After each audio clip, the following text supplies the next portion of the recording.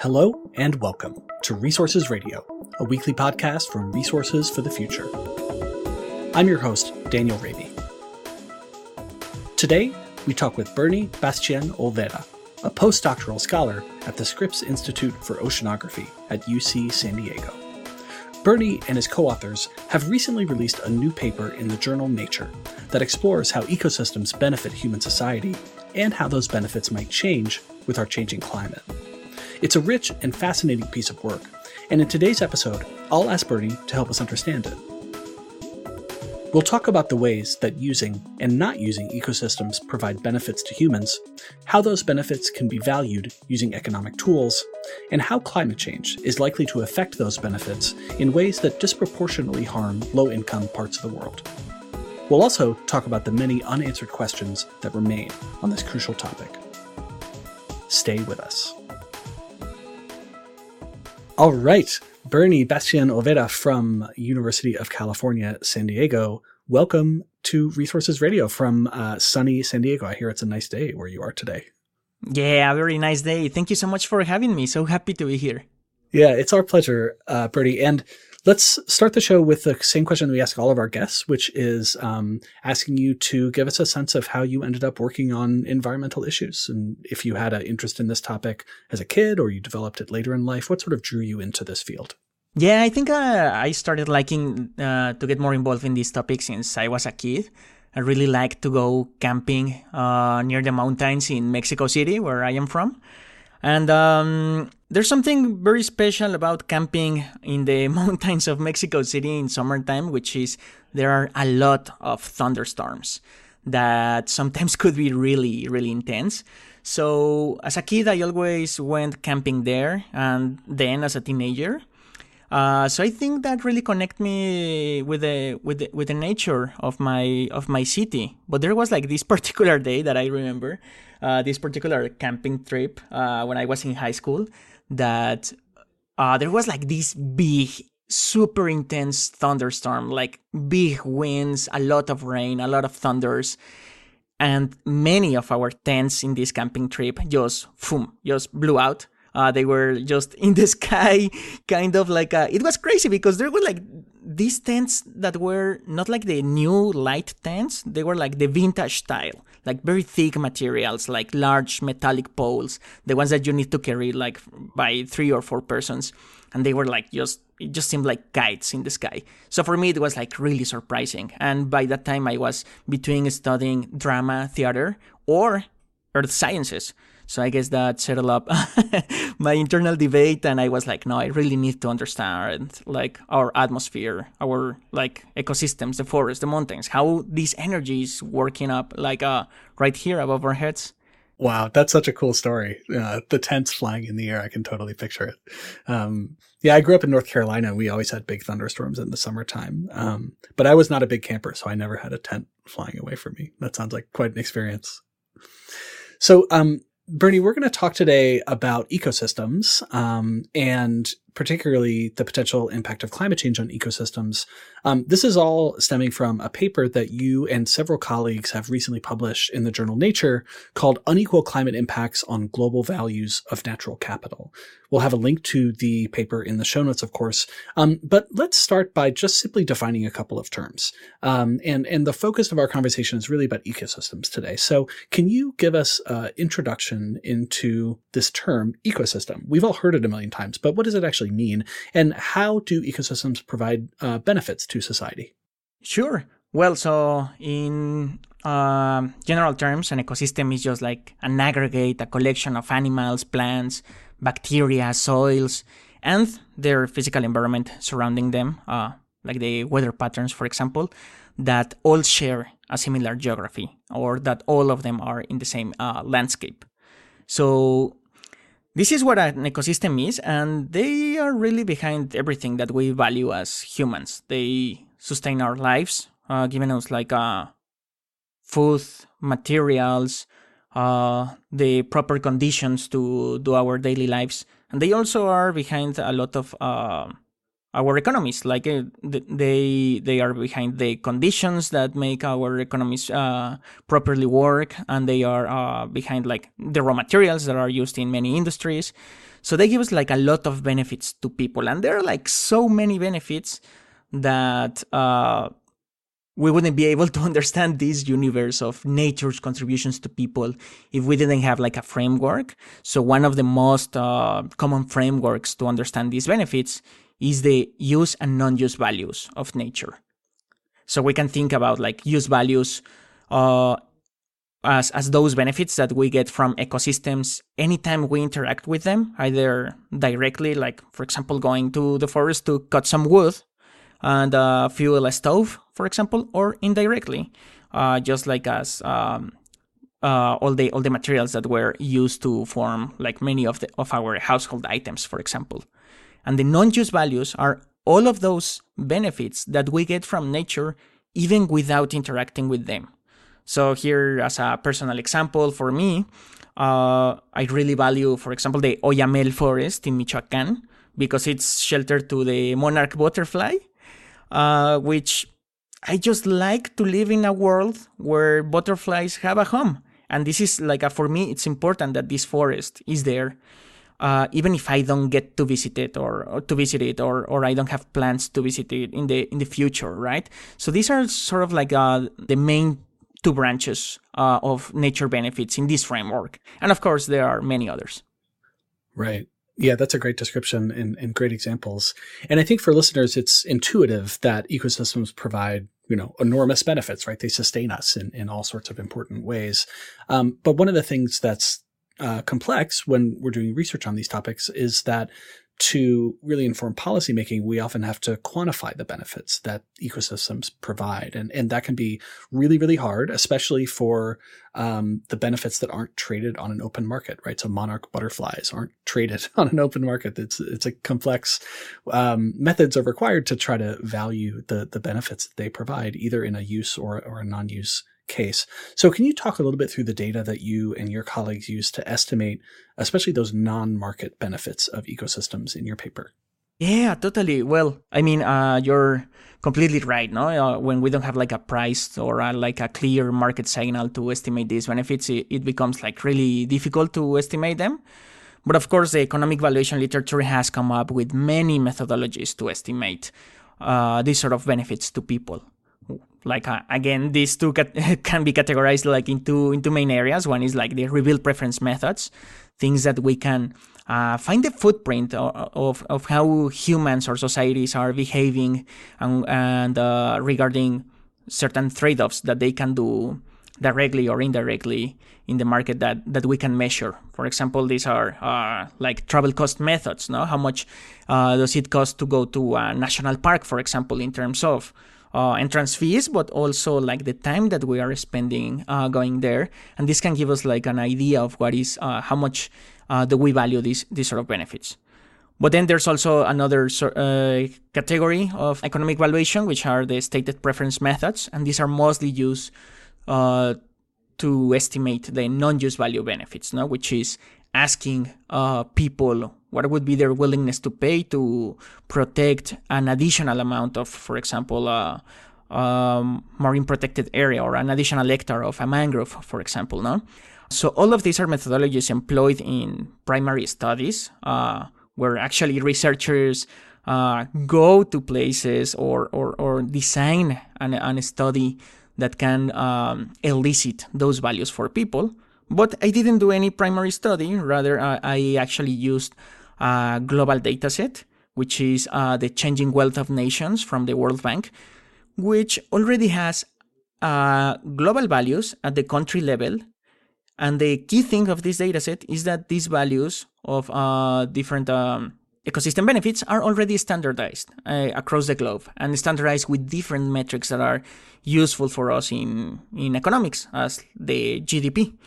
So the benefits that there are in this database are what we get from forest in terms of recreational services, for example, or the water resources or other forest products that we get, and also the value of protected areas.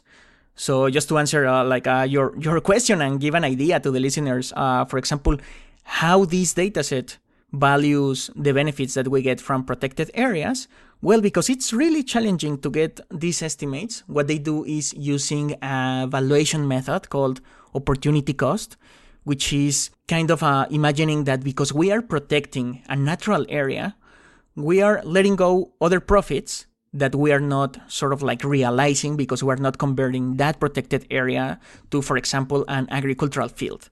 So this is a way in which the World Bank in this case measures the value of protected areas. And of course, they are letting out a lot of other values that protected areas give to people. But they are saying like, at least it values the foregone profits that we are not realizing by converting this area to an agricultural field. So that's a data set that I used. So the main innovation that we did here in this study, it was to combine this data set of like global values of natural capital with other sort of output from the ecology literature, which is output from dynamic global vegetation models, which they are computational models across the world that tell us how the vegetation will move. What we did is that we were able to map the values that we get from nature to the different plant groups that we can model from the present through the end of the century. That's great. And right, of course, you're using climate models to estimate the changes in the climate, which translates into changes in, land cover, I suppose, and then changes in the value in terms of market benefits and non-market benefits of those ecosystems. Does that sound about right? Yeah, that's exactly what we did. Okay, great. So we're going to dig into detail in just a minute, but first let's just sort of start with the headlines. So can you give us some of the top headlines that you and your colleagues pull out from this paper on how you estimate climate change potentially affecting natural capital over the course of the century? Yeah, so what we were able to do is like to pin down a number, like an estimate of this mechanism in terms of market and non-market values. So in terms of the non-market values, we estimated that for a moderate emissions scenario, like just above 2 degrees Celsius by the end of the century, we estimated an average global loss of 10% of non-market ecosystem services globally. And which is quite a lot, but also for the market values, all the ways in which we use ecosystems to fuel our economy, those are not as large as 10%. They have one characteristic, which is that they will unequally affect lower income countries. Yeah. And that's one of the main points that's emphasized throughout the paper, that, some of the largest impacts occur in some of the poorest parts of the world. Can you tell us a little bit more about, why is it that these particular parts of the world are particularly vulnerable in the analysis that you carry out? Yeah, well, there are mainly sort of like two mechanisms here, or two factors that drive this inequality intensifying mechanism, that is the biome shifting throughout the world. Well, first, that overall ecosystems are moving towards the poles, from the equator towards the poles on average by the end of the century. This is a slow movement, but that is happening. So in a way, this matches the places where most of these lower income countries from the global south are located. Most of them are within the tropical regions. So they are located in places where the ecosystems will migrate out of their country boundaries, or they will just also lower in terms of area cover in their countries. So one thing is that the movement is towards the poles, and that mainly lower income countries are in the tropics. And the other one is how much do these economies rely on ecosystems themselves? So we have varying degrees in which country-level economies rely in their local ecosystems, and varying degrees in which they use their ecosystems as raw materials to fuel their economy, so to speak. So what we see is that this factor of ecosystems is very important for lower income countries. They really depend a lot on what they can get from their local forests and ecosystems to fuel their market economy, which is not the case for richer economies, which mostly rely on other non-tangible aspects of the economy, or by importing goods and services coming from other ecosystems in the world.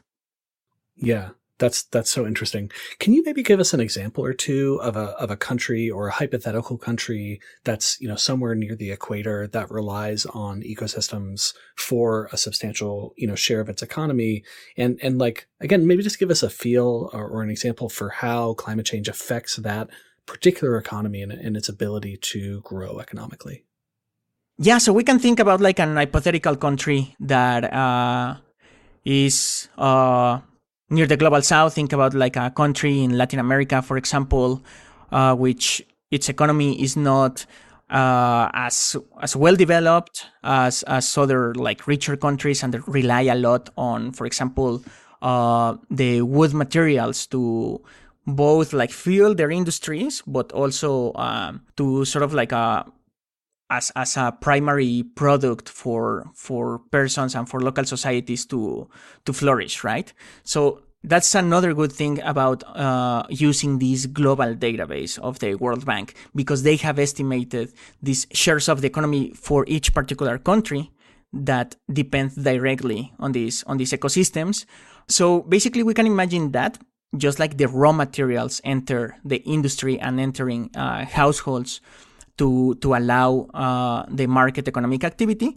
But also there's another factor that we put into play here, which is also kind of like the innovation in what is called like the production function, no? What maps the economic activity to the different factors of production, which is sort of like the conditions in which we are sheltered as the different country level economies that allow us for our economies to flourish. So these conditions are just like, for example, having a variable climate in which workers can go to factories, to the agricultural fields, and to do their job in the most efficient way.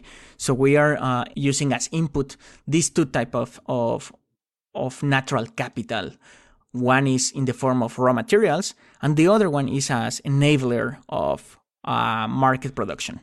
Mm-hmm. That's really interesting. And to get a flavor for some of these land cover changes and how they vary across space, there are some really amazing figures in the paper. I'm thinking about figure 2 in particular. People can check it out, and I feel like I could look at that figure for several hours and still not have captured all the richness in it. So another question that came to my mind, reading through this analysis is how big some of these impacts were compared to other ways that we measure climate damages that researchers have come up with. We've done shows in the past about the social cost of carbon. We've talked about the potential impacts of climate change on human health and agricultural production and other sort of parts of our society. So these damages that you estimate in this paper, how do they stack up relative to some of the other climate damages that are assessed in the research? Yeah, that's also a great question because, for example, some recent studies have assessed or estimated like the effect of climate change in the market economy, or like as a percent of GDP. They have estimated that future climate change can reduce up to 10% of GDP by the end of the century. And our estimate is that biome shifts would cause, on average, a 1% reduction of GDP.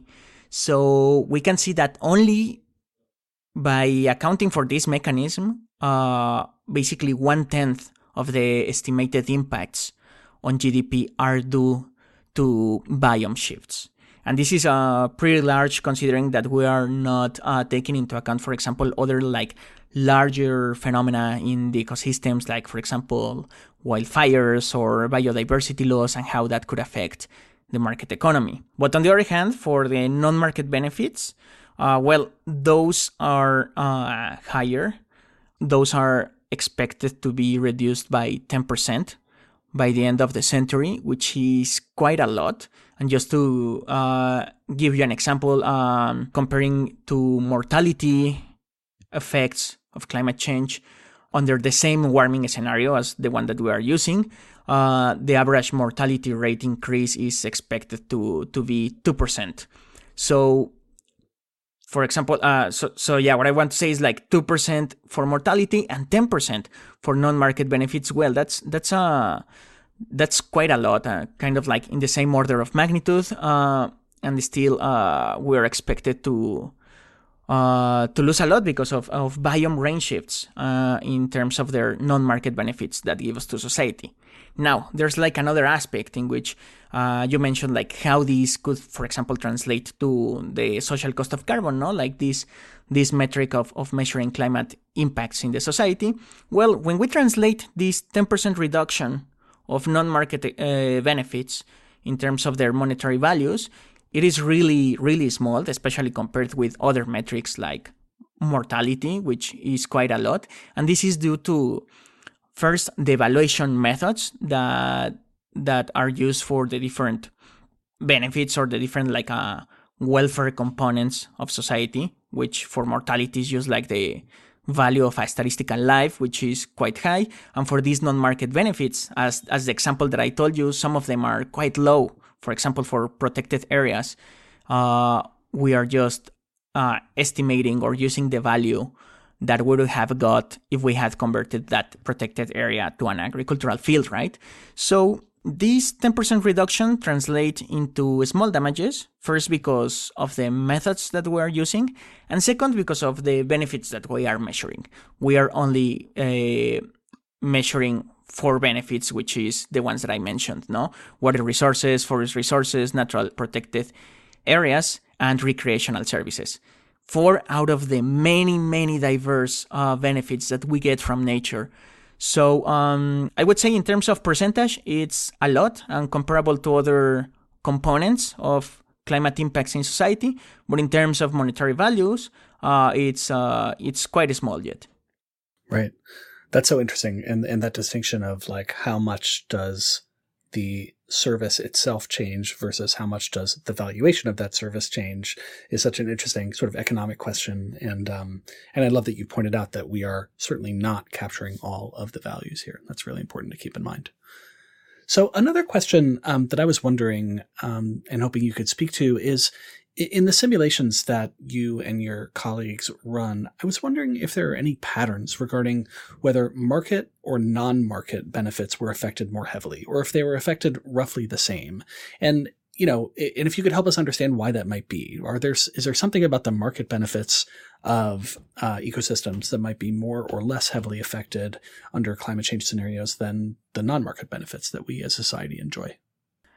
Well, yeah, that's an excellent question because, yeah, certainly we can see in the output that market benefits are affected less than the non-market benefits. So I would say that it all comes down to not like the vegetation patterns, but rather how this vegetation is used as an input in the welfare components of society, either as an input of like as a factor of production in the market economy, or just as an asset that gives us a flow of benefits. So there's something really interesting regarding the vegetation patterns and how they change, which is for the lower income economies, or mostly for countries that are in tropical regions. Something interesting happens, which is grasslands are mainly substituted by forests. So one would think that that's, I don't know, in general, we see forest like in our imagination is like forests are more diverse or more productive. We share an imaginary around forests that are better in some ways than just having a grassland, right? And this is something translated also into the ways that we categorize plant functional types, which is like this categorization that is used in these models that project future pathways of vegetation throughout the world. So something interesting is that even though tropical forests are replacing up to a certain point grasslands in the tropics, we still don't see like an increase that people is valuing more forests than grasslands. And that has to do with our historical view of what is valuable, our historical view of, for example, that mostly people from the global north are the ones that have mostly categorized this type of forest, for example, or this type of grasslands. And there's been like some studies, for example, in human geography, in which they go back to some communities that are surrounded by what is categorized as grassland, and they ask them like, what is this category for you? Like, how would you categorize this? And they come up with like a very like a sort of skew vision of what are the values for the people, no? Most of the times, like, the values that these local ecosystems gives to people are way more than what is like usually thought as grasslands. So I would say that's something that we need to work on a little bit more to represent the diverse and rich type of ecosystems that we have throughout the world now through different visions. That's so interesting. So these studies that you're talking about in human geography, are these essentially stated preference surveys where researchers are going to communities and asking people about how they value their ecosystems, or is it some other approach? Well, no, this is like a one step before doing that. This is just simply going to these places and asking, what is this ecosystem? We have that this ecosystem in our global dataset is categorized as grassland with such and such characteristic. Does that sound right to you? And what it's been shown is that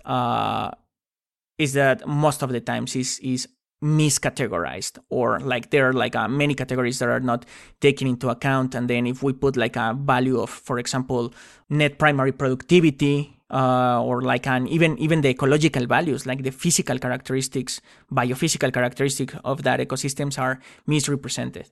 So I would say what you point out, it's sort of like what we would have to do next, no? How can we represent in these global models and in these global valuation methods of the natural capital throughout the world different sort of frameworks of both ecological characteristics and the values that those ecosystems give to people? That is so interesting. And it actually feeds in really nicely to the last question I wanted to ask you before our top of the stack segment, which is about limitations. And with any study, there are limitations. And you already mentioned a couple with the analysis that you've done here. But I'm wondering if you can just expand more on any other sort of really central limitations that you see in your analysis and also in the literature more broadly. And then maybe whether you're actually working on some of those topics now. I'm not sure what you're working on these days, but I assume it has some connection with the work that you've already done and maybe to trying to overcome some of those limitations. Yeah, totally. Well, yeah, there are many limitations in this study because it touches like so many different angles from many different disciplines that I would say that this is the part of the paper that is like the richest part, like the discussion of the limitations, because it really sort of like paints some directions in which like where we need to do more research. So some of them are the ones that I mentioned regarding, for example, we're not taking into account like large ecosystem changes or phenomena like wildfires, for example. There are some ecosystem models that project also ecosystem changes by the end of the century, turning on the wildfires module of the model. So that would be really interesting, like a follow-up study to do, like what is the marginal impact on these market and non-market benefits if we turn on the wildfires model of these computational models. Another thing is like the diverse frameworks to understand nature benefits. That's also something that has been a lot of research on that, in which there's new research that comes up with frameworks that are created by decision makers, by indigenous communities, by economists, and by ecologists, in which what we're trying to come up with a framework that we can expand diverse visions of nature. And then lastly, well, we're not taking into account another set of ecosystems that are quite important for us as humans, which are all the marine ecosystems. We are working with dynamic global vegetation models like terrestrial models, but we are just like missing all the things that are happening in the ocean and how all those things enable both our market economies and also our welfare as a society. And well, that really connects with what I'm currently doing as a postdoctoral fellow in the Scripps Institution of Oceanography, which is basically come up with a social cost of carbon or come up with what are the climate impacts in society through the oceans. So yeah, I'm really excited to at some point like say something about that would be kind of like similar to this study. Yeah, that sounds absolutely fascinating. And of course, with oceans, we've got not just temperature change, but acidification and species loss and so many other dynamics. That sounds really complex and fascinating. So I'll look forward to inviting you back on the show when you've got some interesting results from that analysis. Bernie, Bastien-Olvera, this has been a really great conversation. I've learned a ton, and there's so much more to unpack from this analysis. I hope listeners will check it out. But let's ask you the last question we ask all of our guests before we wrap up today, which is to recommend something that you've read or watched or heard that you think is really great and that you think our listeners would enjoy. So what's at the top of your literal or your metaphorical reading stack? Oh yeah, that's a great question. Well, this is a movie recommendation which I just saw recently, although it's not like very recent. It's from 2018. It's called The Biggest Little Farm. And because we have been talking about ecosystems, this is about like a couple that just like dropped their jobs at age 40. They were working in Los Angeles, and they just dropped their jobs to buy like a piece of land near Los Angeles, and they started a farm. But they wanted like to create sort of like a working ecosystem within that little farm. So they kind of like avoid pesticides or any sort of like a plague control or like a sort of like technological resources, but they solve like every problem throughout 7 years, in which is like the span of this documentary, only using the connections of an ecosystem to make a farm productive and to make a farm work. So this is like a really great movie to understand ecosystems, our connection with them in market terms and also in non-market terms, and yeah, all the values that a small ecosystem can give to a family and to the people. So really recommended. This is directed by John Chester, 2018. Great. The Biggest Little Farm. That sounds really fantastic. And dovetails perfectly, of course, with our conversation today. So, Bernie, Bastien-Olvera, one more time from the University of California, San Diego, thank you so much for coming on to Resources Radio and sharing this fascinating work with us. We really appreciate it. Yeah, thank you so much for having me. My pleasure. You've been listening to Resources Radio, a podcast from Resources for the Future, or RFF. If you have a minute, we'd really appreciate you leaving us a rating or a comment on your podcast platform of choice. Also, feel free to send us your suggestions for future episodes. This podcast is made possible with the generous financial support of our listeners. You can help us continue producing these kinds of discussions on the topics that you care about by making a donation to Resources for the Future online at rff.org/donate. RFF is an independent, nonprofit research institution in Washington, D.C. Our mission is to improve environmental, energy, and natural resource decisions through impartial economic research and policy engagement. The views expressed on this podcast are solely those of the podcast guests and may differ from those of RFF experts, its officers, or its directors. RFF does not take positions on specific legislative proposals. Resources Radio is produced by Elizabeth Wasson, with music by me, Daniel Raby. Join us next week for another episode.